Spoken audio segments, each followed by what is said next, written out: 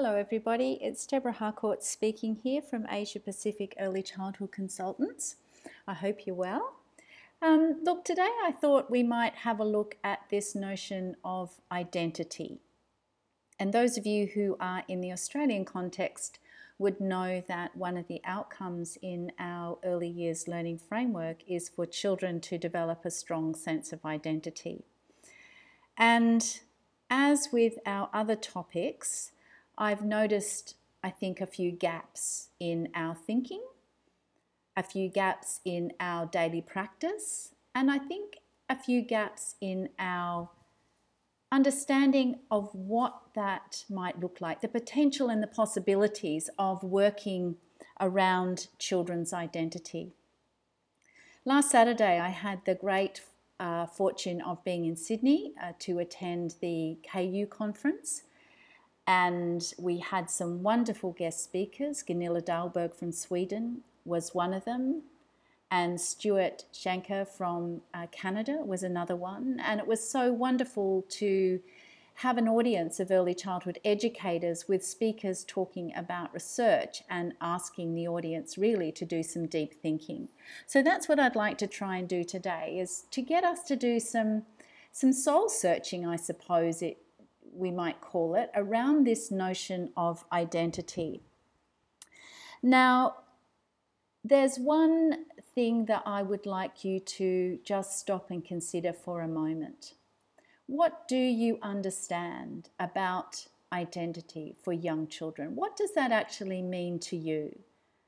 And then have a think about, what does that look like in your daily practice? How would you defend your position on developing a child's strong sense of identity between what you think it is and the actions that you explore or that you undertake each day?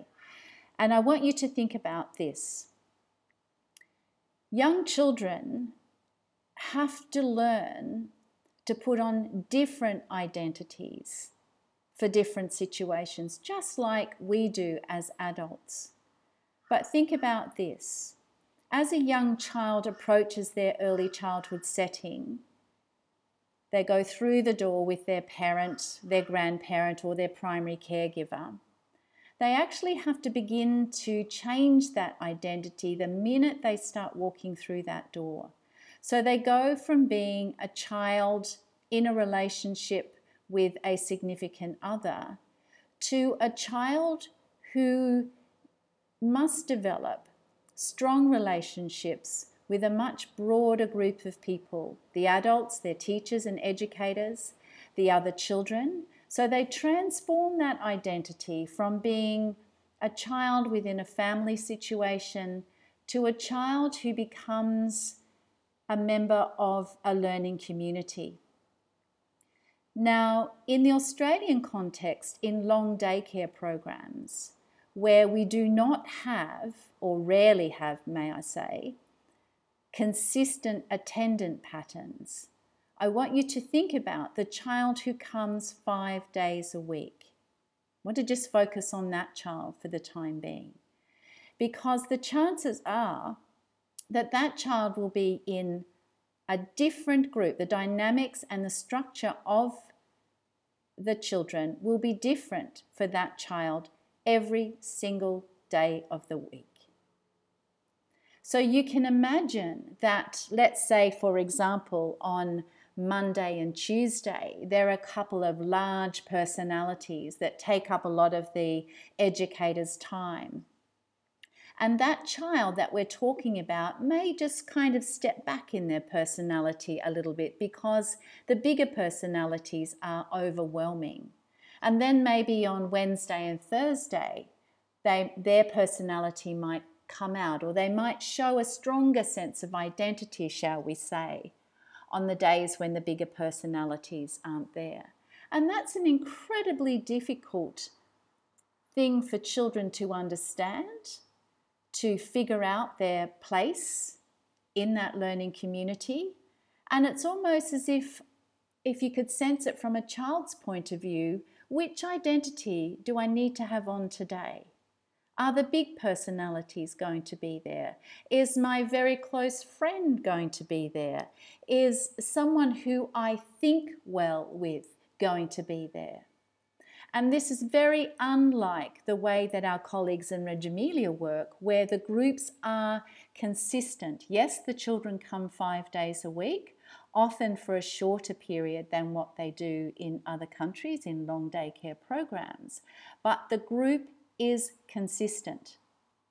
It's the same children who gather together with their educators on a daily basis every day of the week. And for many children, for example, in an infant and toddler centre, those children would stay together as a community of learners and thinkers with the adults for up to 3 years. So you can imagine the sense of identity that is built for each child as a member of that learning community. And I think this is something we really need to give more significance to in how do we support children in shifting that sense of identity across the different days depending on the makeup of the group. I wonder if you've thought about that before, because for me, I see this every day that I'm working with educators and children. And when I talk to educators, they say, oh yeah, now I understand what that child is doing. So this should become part of our teacher as researcher in terms of supporting children, understanding the different identities that children have to develop dependent on the makeup of the group. But instead, what do we spend our time doing? Just have a think about that. What is it that we spend our time doing? Hands up, who's gone to one of the early childhood catalogues and purchased the wooden family tree? Who's done that? Hands up. I bet there's heaps of hands up. Why did you do that? Ask yourself, why did you purchase that family tree to hang the family photographs on? And I can probably guarantee that the answer is so that children feel strongly connected to their family, so that children are building a sense of identity. But you know what? That is the one identity that children can give to you. They know who their family is. Think about children who have a tough time separating. They're telling you, I know what my identity is like when I'm with these people or that person. I don't know what my identity is like when I enter into your community. Yet we continue to develop these family trees under the guise of identity. And I'm not sure that we've got that right. I'm not sure. I would like us to have a more robust dialogue around some of these things that we do that I don't think are consistent with research, with the intent of our learning frameworks, or with our knowledge of child development and children's place in the world. So I'd like you to think about that. The other one I want you to think about too is these portraits. We often see that people do portraits with children. And I want you to think about the possibilities of doing that. Why do we do portraits with children? And a lot of times it's under that banner of identity.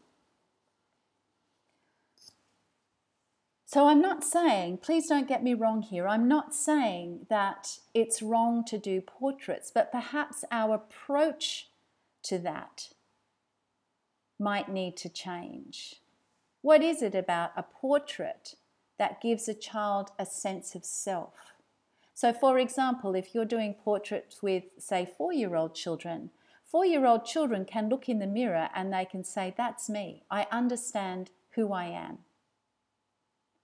So why would we do portraits? Is it about a sense of identity, or is it about knowing the structure of my face? or the structure of faces. And I wonder how I can communicate my understanding of that with others. I think portrait drawings or portrait paintings are more about the skill of being able to draw, paint, or construct in other languages, expressive languages I'm talking about here. I think it's more about that than it is about identity. So perhaps we can have another little think about that. So my suggestion is that perhaps at the beginning of next year, which I think is a good time, perhaps we could do a research project, teacher as researcher, children as co-researchers, and inquire into what does identity look like in our context. Because we can't put a blanket over identity and say it is the same for everybody. It's the same way of learning for everybody. Experiencing and developing identity is the same for everyone. It was very interesting. Last year I was working with a new teacher, and this was her first year out. She was struggling with a number of other things as well. And she said to me, Deborah, I don't think I can actually investigate children's identity because I haven't developed my own as yet. I'm still deciding who I am or who I want to be. So perhaps at the beginning of next year, you might spend a couple of months exploring what does identity look and feel like at your centre? What does it mean? What does identity mean at your centre? And then how do children build a strong sense of identity? And what does that mean? Because I think too often we are proposing superficial activities under the guise of identity that we can put in a little box down the corner that links it to whatever standard, outcome, whatever it is that you believe assesses the quality of your program. We're too quick to make that link, when in actual fact we know now from research, from child development around children's well-being, that having a strong sense of self is one of the most important things for human beings.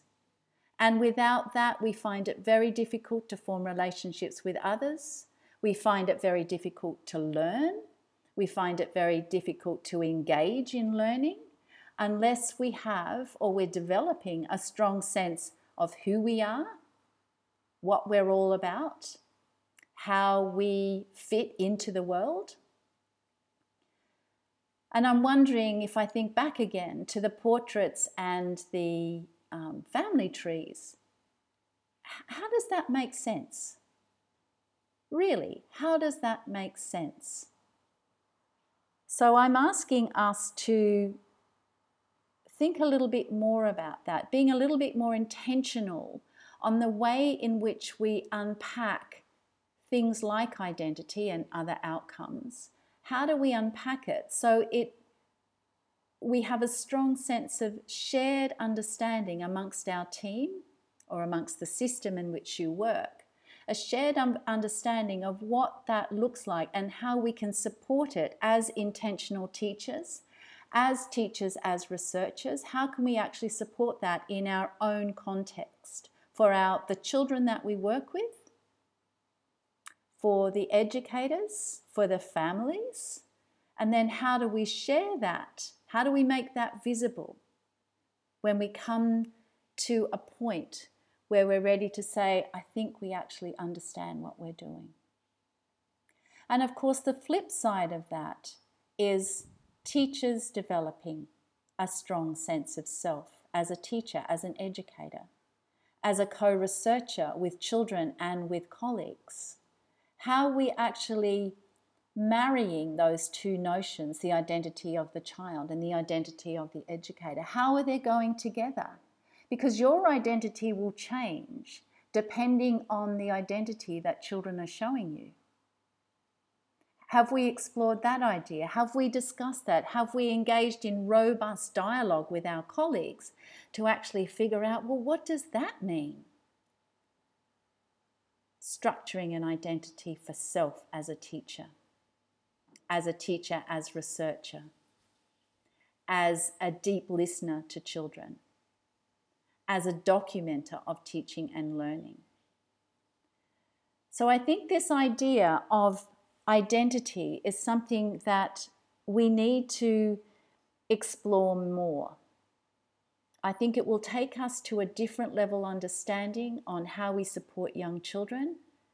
It will certainly, I believe, have an impact on the kind of learning landscape that we structure for children, so that it actually responds to the development of a strong sense of identity.